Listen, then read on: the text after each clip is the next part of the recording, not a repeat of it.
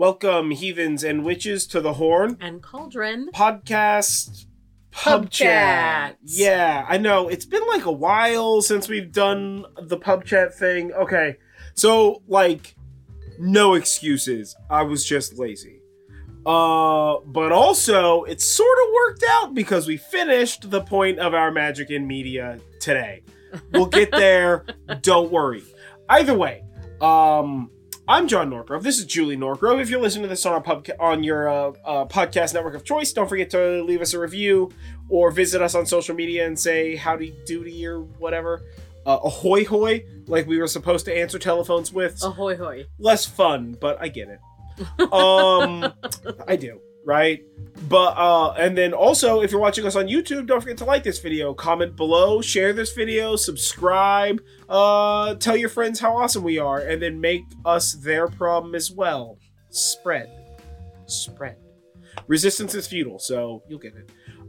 So today on Pub Chat, we've got the standard issue, we've got some questions, we've got some stories times, and we've got some magics and some medias. That's right.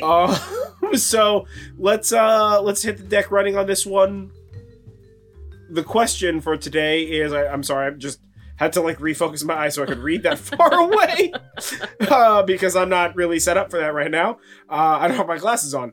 Can I use a spell or ritual that I found online? Well, can the proverbial eye? Absolutely. We talked about this in our technomancy episode that we did recently. Technomancy?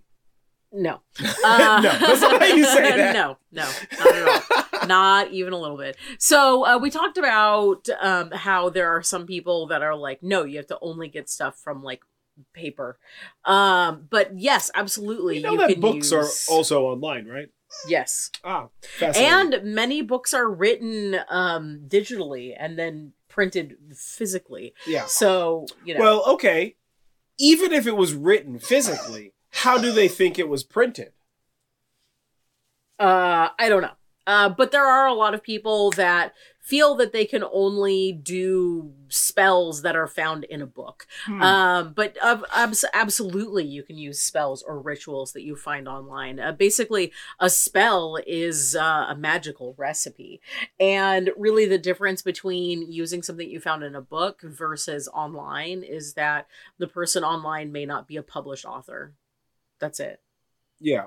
That's again, except for all them sweet online books. Yeah, there are a bunch of like published authors that you can find spells online for, and that doesn't mean just because you're somebody who's there are also a bunch of published authors that are talking out the side of their head, and have literally ruined their careers by publishing books that are made of BS. Let me tell you what, I can think of some New York Times bestsellers from the mid-90s that were pretty fiercely racist and talked about racism in a very scientific way. Yeah. If you know what I'm talking about, you're probably angry, because every time I think about it, I am. And if you don't, then it's probably best you not know any of that. Yeah. Because it's bad. So really that somebody is a published author doesn't actually give them some sort of authenticity or credence to quality. Yeah, exactly. Or any sort of accreditation, if you will. Yeah. So think of spells as like a magical recipe. So like when I look for a recipe, like I was just searching for recipes for a birthday cake that I wanted to make for myself. And I usually look at a few recipes to find the recipe that I like the most. And then I use that recipe and I might like add or remove ingredients or techniques to achieve the results that I want. And really, you can do the same thing with spells that you find online. Yeah. You look at a few options, you see what works for people, you get inspired. This is in fact how I write the spells for the I stuff can that confidently we do. say I have never looked at a recipe and been like, this is the only recipe I'm going to use, gangster. Like, not even once. Not even once. Yeah. Like, I always look up multiple recipes. And honestly, you know what? Most of the time what I do is I look up multiple recipes and then flip it and wing it anyway. You know what I'm saying? Like, Yeah, and I use spells that I find, rituals that I find online as inspiration, and then I write my own spell. Oh, totally. But totally, yeah. obviously that's for spells that I'm doing for this, but like if I'm doing a spell for myself that isn't necessarily something that I'm quote unquote writing myself, or something that's for this podcast. Like I have and will again in the future use spells and rituals that other people have created. There's nothing wrong with that. Oh, totally. Yeah.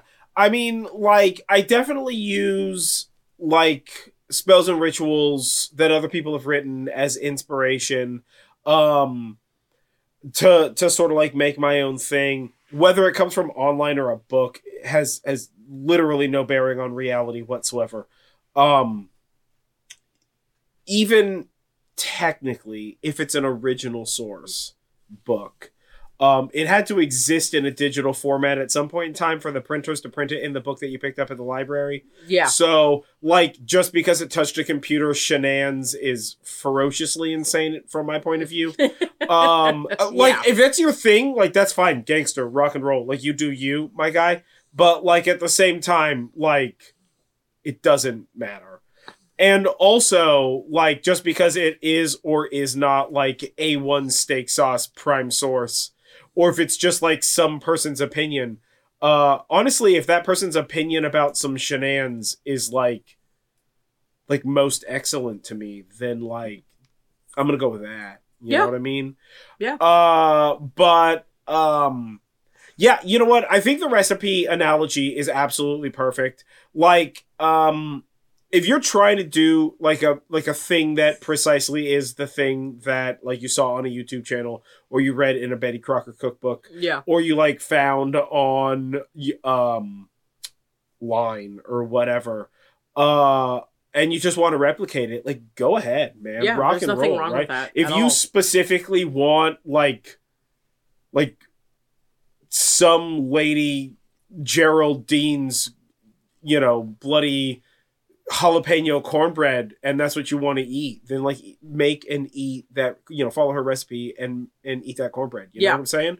I think that that's really the way that it needs to be thought about, with regard to that. And I would even go so far as to say that if it fits within the logic of your particular practice, but let's say the person who wrote it is, like, of a different practice, I would also argue that that's okay.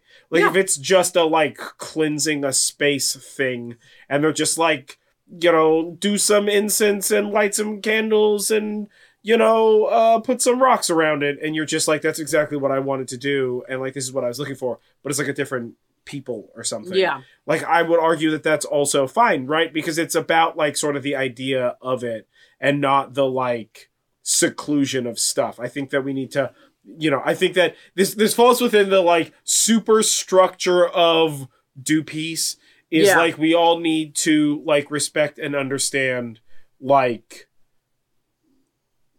everybody's individual thing. And also, like, if those things correlate or have similarity, which, like, of course they do, we're all people, that's how people work, then I think that's also cool, Yeah. And if that's not the thing that you want to do, like, that's also cool. Like, that's the point of do peace, right? Is, like, everybody's allowed to just, like, be their own gangster.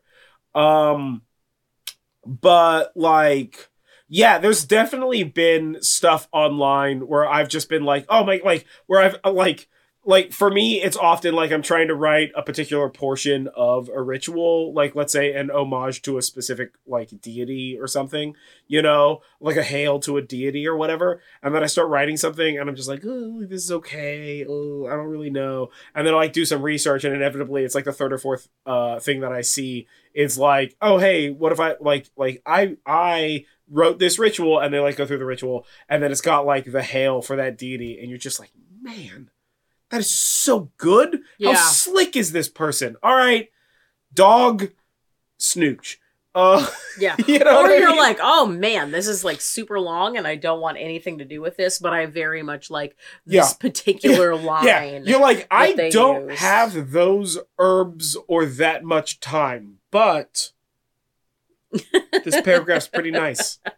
I might use this paragraph. Yeah. I might light a candle and just say this paragraph. Cut out all the extra correct. You know what I'm saying? Yeah. So yeah, I totally agree.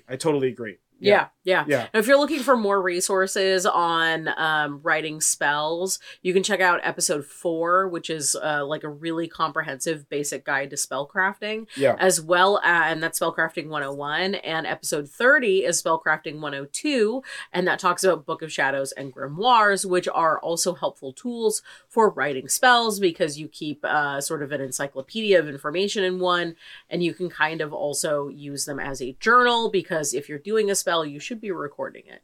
That way you can understand like how it worked and see sort of like, you know, how you can, you know, more streamline those results for the future. Or if it did work, so you can replicate it. Exactly. This is what I would call the brewer's dilemma, right? The home brewer's dilemma, right? You can home brew a beer, right? I mean, like even if you just bought a kit, but like you could home brew a beer.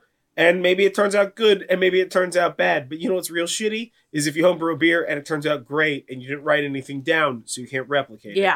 The more detail you can write down, the more likely it is you can replicate it when that time comes. Exactly. You know? Yeah. And this was one of those things that I struggled with a lot as a homebrewer, and I struggle with a lot now as a practitioner of you know, zhuzh. But, like, yeah, because, like, I'm super lazy. I don't want to write stuff down, man. And I'm also very aware of the fact that I'm not going to remember anything ever at all, no matter what. Yeah. So like I write stuff down, but often I'm just like, do I have to write this down? No, you should write it down. You should definitely write it down. Definitely write it down. Yeah. Whether that's writing it down like on paper or doing it electronically, definitely write it down because otherwise you're not going to remember, you're not going to know, you're going to guess, and it's going to get frustrating. But also you're not going to remember like the results of said spell, which is also something that can be frustrating because you're like, okay, well, when do I know? Well, and if you wrote this big spell and in the spell you were asking for cumin, but like that particular day you had ran out of cumin in the house because you didn't have any cumin. The next time you do and it resulted well. And the next time you do the spell, like now you know, like, all right, well, it ended good when I didn't add cumin, so like, what's up? You know what I'm saying? So again, Absolutely. It's like recipe. It's like home brewing. Yeah. You know, record. So that way you, you know, you can continue to absolutely. Iterate and improve or repeat when successful. Right? It's the scientific thing. So next up is story time. Yeah. And today we are going to talk about Rasputin. Yeah. So we recently watched the King's Man movie, and in it, Rasputin is a character, and he is a wild character. He is a bunch of a person. And we were talking about him while watching the movie, and I thought, you know what? We should talk about Rasputin here. And the why for that, for any of you that are not that are not in the loop here, is that Rasputin is a very popular historical figure, particularly in Russia, but like throughout the world as well. And there's a ton of rumors for who Rasputin was and what he did and how he did that stuff. And there's a lot of rumors that he did things magically and that he was also, you know, maybe in a deal with the devil. So we're going to kind of break some of that stuff down and we're going to talk about it. And this isn't to say that we're debunking him, but just that we're kind of going over some of the basics. The rumors about Rasputin are so widespread and really like pretty different depending on the circumstances that you're getting stuff from. And it's long enough ago that we don't really know for sure. You know, so there was a few different things about Rasputin in particular that are quite interesting from like a magic sort of view. And so I think the way that we're going to approach this is that like this time we're just kind of sort of gonna like, we're going to go over the like weird esoteric magical sort of questiony stuff to give you like the insane backbone.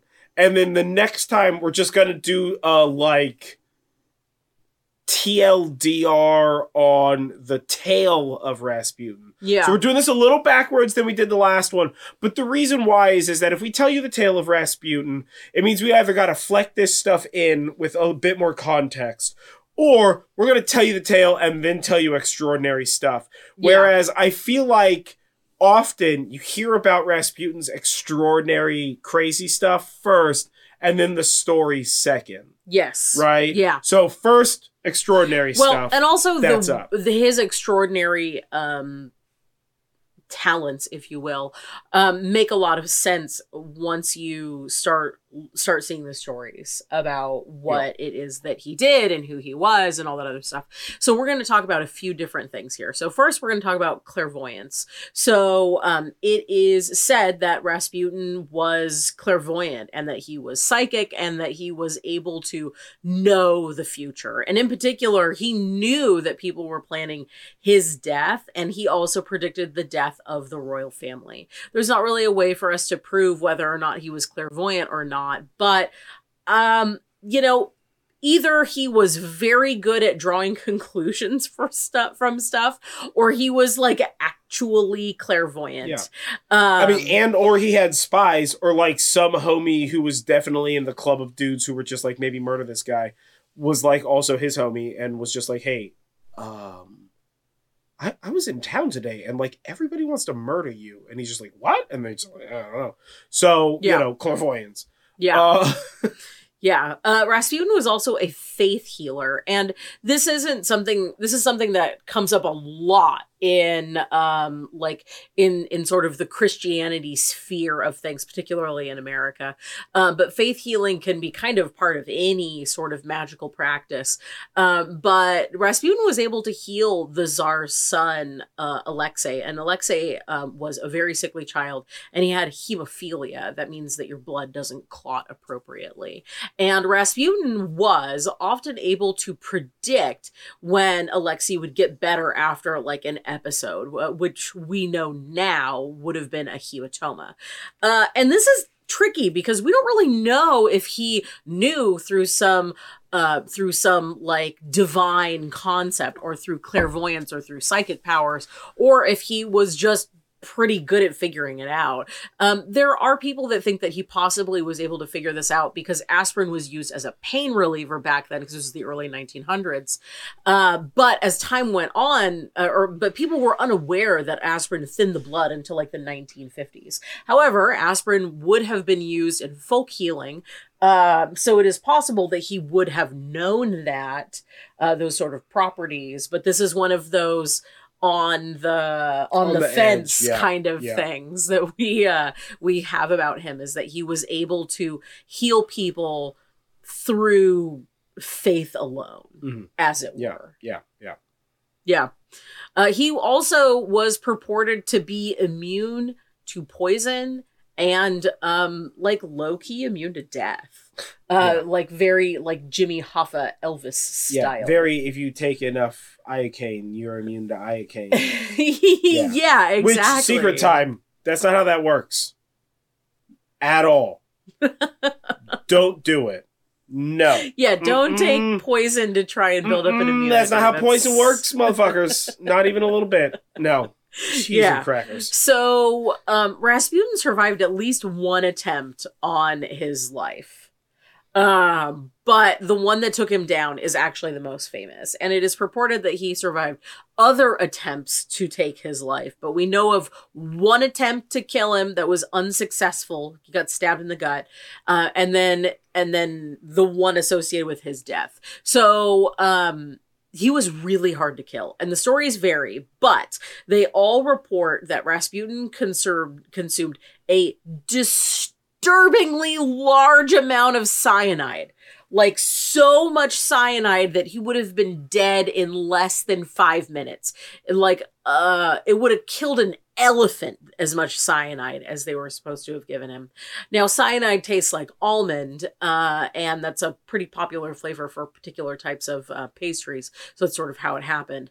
But not only did Rasputin eat this cyanide, but afterwards, he was feeling so good that he was like cajoling and trying to go out whoring with the boys. So there's a lot of magical sort of bits associated with that there too. And we'll talk about his death in the next episode and sort of the stories behind him. But we definitely have some immunity. This guy is taking potions, as it were. Yeah. Well, and you see that sort of like consuming huge amounts of poison thing. Yeah. In the Kingsman, when he consumes a bunch of poison and then just like immediately throws it up, right? Because like theoretically none of it got into his system if it was just like super quick like that. So it's definitely that thing where like everything that he does where they're just like, well, you could be like, well, but also science, maybe, but also maybe definitely not. So like deal with that nightmare. Now the last and the weirdest thing that I want to talk about with Rasputin is that he was a part of a secret sect of the Russian Orthodox Church, and they were known for their wild rituals, and they were called Kistis. Now, each member of this sect was considered a living god. And and there were also roles within each sect. So think of it like a church, but not like the church, like your church kind of thing. So within each sect, there was a Christ figure and also a Mother of God figure. And on holy feasts, these people would get together at like a specific member's house, and then they would strip down to their underwear, and they started, quote unquote, rejoicing by chanting and singing and self-flagellating until they felt possessed by the Holy Spirit. Okay. And then after this, they would then collapse from exhaustion. This is like a lot of work in somebody's basement in secret, basically. This was a sect that's existed since like the 1600s, but is still very little is known about it. So after like a whole bunch of like dancing and singing and whipping themselves, they would collapse. And then they would have a snack, and then they would have a group orgy. Even though sex was actually a sin, and that's actually why they self-flagellated earlier, because it was cleansing them of the sin before they finished with said sin. So part of him being part of this like sect of this church, and this is very particularly before he came to Moscow, made him very mysterious and gave him sort of an air about himself. He was also a very enigmatic person. Like, he definitely has the eyes of a cult leader, if you will. So there's a lot of swirling rumors about magic and deals with the devil and that sort of thing associated with Rasputin. Yeah. And this is just sort of the breakdown of what we know that people felt about him. And then in the next story time, we're actually going to tell sort of a brief story of Rasputin's life to kind of put those puzzle pieces together. And then you can just sort of draw your own conclusions as to whether he was just sort of like a crazy charlatan who was real smart or lucky, or whether there was some magical inclinations there. Yeah. So up next is Magic in Media. And so we just finished watching, and we will keep this brief. We just finished watching Moonknight, which is a new Marvel TV series on Disney Plus. And it's based on the comic of the same name, Moonknight. And it deals a lot with Egyptian gods, in fact. Yes. Which is super interesting. So the main two that we've been dealing with are Amit and Khonshu. Yeah. And then we also got the hippo gal. What was her name? I don't remember her name. She was very fun. And we had a couple other avatars also for the gods, but it was a very interesting show. I didn't really read the comic Moonknight, but I feel like it had like a lot of like Greek god shenanigans in it. It addressed some functions of like like what jobs the Greek gods did, as well as it sort of briefed into like, I'm sorry, Egyptian gods. Yeah. Egyptian gods did what jobs Egyptian gods did. I just said Greek gods. And it also delved a little bit into the Egyptian afterlife, which is really cool. Yeah. So yeah, like it was a fun show. Yeah. The gods were fucking awesome looking. Holy shit, they look good. Like graphics wise. Yeah, and the hippo was Taweret. Okay, the hippo was Taweret.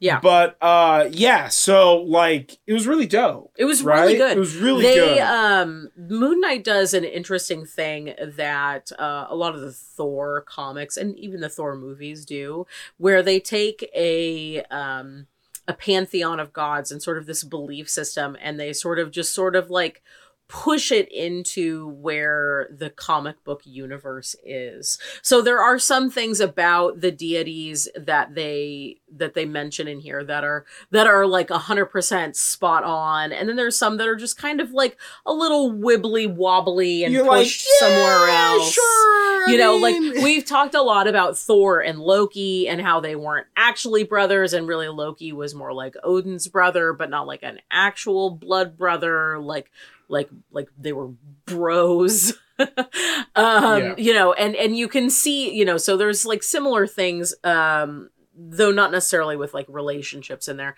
that they do with this in Moonknight. Like Khonshu is definitely much more powerful in this and has additional roles that he didn't have in traditional Egyptian pantheon stuff, as far as we know, right? Because we're not around then, so we only know what was written on temple walls and what was written by later on Greek philosophers. What like has been inferred, and or a more accurate way to say that is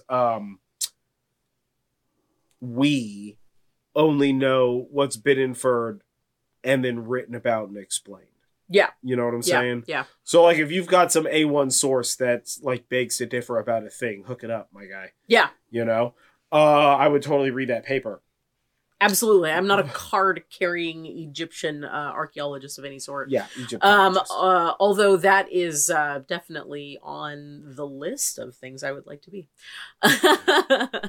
But I thought this was great. It was very beautiful. Yeah, very pretty. I think that it did cool. a really, really good homage to the Egyptian pantheon in a way that Thor really nailed, and that the Eternals definitely did the opposite of nailing of when it comes to like the Greek gods, because the Eternals are sort of based off the Greek gods, but also not. They're not. Listen, the Eternals movie, we all pretend it doesn't exist. It's literally the worst thing ever. Probably best that way. Unless we want to talk about Robb Stark dating Cersei, and then it's pretty fantastic. Yeah, that's pretty funny. But I thought this was really great. I really liked the way that they did the magic. Also, this wasn't Thor were gods, but it's technology, because magic and technology are basically the same.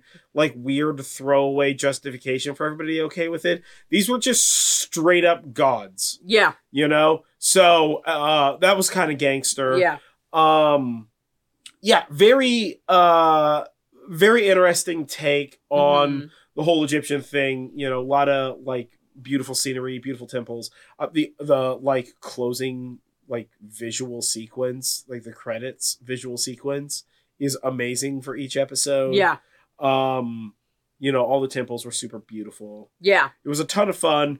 And again, it's fun because it hit at Egyptian gods, but not like, it wasn't like gods of Egypt. Like, this is raw. This is, you know. Yeah. Like it did a good job. And also it was, you know, like respectful, which is pretty gangster. Yeah. Because, again, gods of Egypt as the example, most things aren't very respectful, or are like violently inaccurate, or are like steeped in insanity to justify the plot or whatever. Yeah. But this was fun. This was pretty chill. Yeah, Oscar Isaac acted his little heart out for this. Oh my god, he was so good. This cheese and crackers. So, if you're interested in watching something that's like a bit more on the Egyptian side, definitely recommend Moonknight. If nothing else, it's going to make you want to watch The Mummy. Yes, which with seen. Brendan Fraser. Yeah. I mean, we've obviously seen it, but recently we watched Moonknight and we were like, okay, well, obviously, I think we've seen The Mummy like 3 times in the process of watching the Moonknight. Easily. Because every time we watch it, I'm just like, and also Stargate. yeah, and Stargate. Several times. Yeah, so definitely enjoyed this. Yeah, 100%. Real fun stuff. Yeah. So definitely check it out. And if you have seen Moonknight, let us know in the comments below on YouTube or hit us up on social media if on a podcast, and let us know what you thought about it, because we'd love to hear what you thought about Moonknight. Yeah. But with that being said, we're just going to wrap it up with a shout out to our patrons, Alan, Miranda, Alexa, Helena, Jeff, and Adrian. You guys are awesome. Stay awesome, y'all. Yep. Thank you for helping us do what we do and better every time. Yeah, you guys are the best. And then next up, our next episode is episode 38, which will come out sometime around next Monday, but it might be late because, whatever, real life.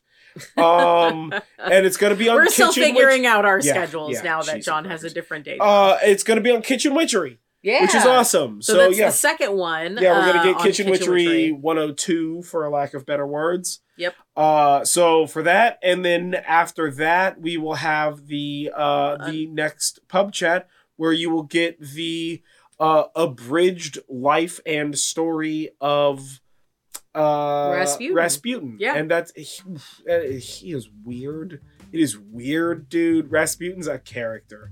So that'll be very, very dope. Yeah. But if you're interested in sort of pre-gaming for the next episode, which is Kitchen Witchery, the next full-length episode, that is episode 19. So definitely check that out. We're going to be building on a bunch of stuff there. Yes. So definitely a good idea to listen to that one. Yeah, and if you're in California and you're going to Fanime, which may or may not make sense for a bunch of people, but if you are in Northern California and you're going to Fanime this year, don't forget to check out our panel. We are hosting a panel and live recording an episode of the podcast for that, which is the Saturday before Memorial Day, and it's on Magic in Anime. For our anime fans out there, because we're both huge anime fans. Yeah. But either way, I've been John Norgrove. This has been Julie Norgrove. This has been The Horn and Cauldron Podcast Pub Chat. And we will catch you guys on the flip side. Stay magical, folks. Yeah. And don't forget, breathe in self-confidence and breathe out self-doubt.